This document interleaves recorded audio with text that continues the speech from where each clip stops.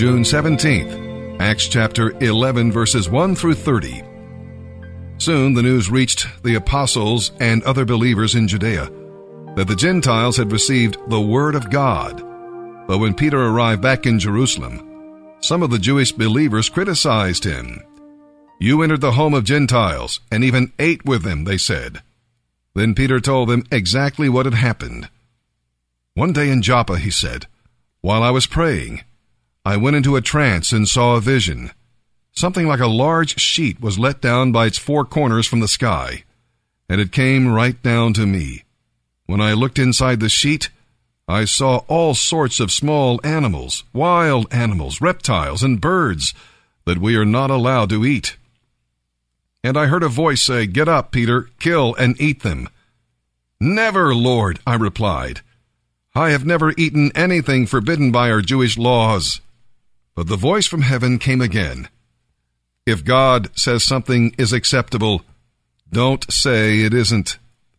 This happened 3 times before the sheet and all it contained was pulled back up to heaven. Just then 3 men who had been sent from Caesarea arrived at the house where I was staying. The Holy Spirit told me to go with them and not to worry about their being Gentiles. These 6 brothers here accompanied me, and we soon arrived at the home of the man who had sent for us. He told us how an angel had appeared to him in his home and had told him, 'Send messengers to Joppa to find Simon Peter. He will tell you how you and all your household will be saved.' Well, I began telling them the good news, but just as I was getting started, the Holy Spirit fell on them, just as he fell on us at the beginning. Then I thought of the Lord's words when he said, 'John baptized with water, but you will be baptized with the Holy Spirit.' And since God gave these Gentiles the same gift he gave us when we believed in the Lord Jesus Christ, who was I to argue?" When the others heard this, all their objections were answered, and they began praising God.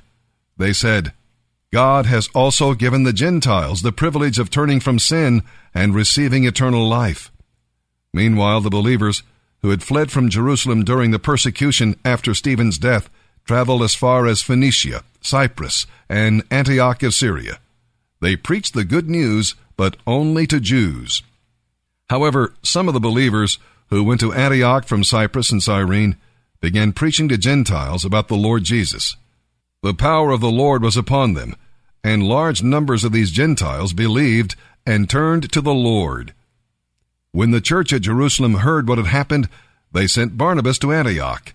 When he arrived and saw this proof of God's favor, he was filled with joy, and he encouraged the believers to stay true to the Lord.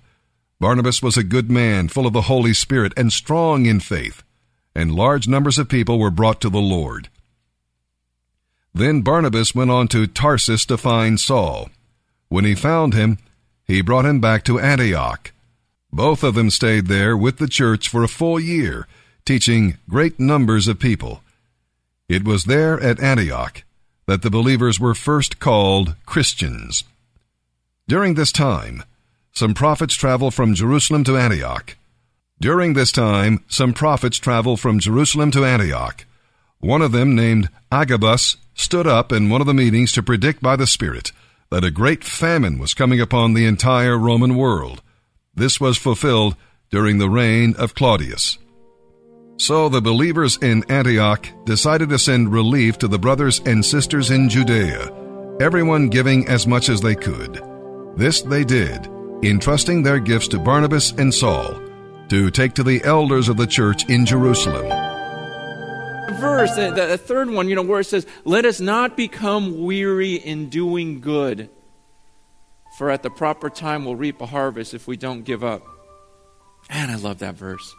And it's just such good timing. It's like, I know you're tired. I know you're wiped out. And a lot of you in this room, probably come here today and going, "Man, I just can't do the right thing anymore. It's just too tough. It's just too hard. I'm just going to give it up." And that verse is just so encouraging. Oh, come on, don't grow weary in this. Don't give it up. I know it's just so hard to walk the right path sometimes, but you can't get tired of it because there's that promise that if you don't give up, you're going to reap a harvest. Yeah, I don't know what your struggle is this week. I don't know what your week's been like. I don't know what your year's been like so far. But I'm willing to bet many of you are just going, man, it's just been a tough, long haul, and I feel like I've been fighting, and I'm just tired, and I want to quit. And the Bible says, don't give up. Don't give up. There's a reward in it.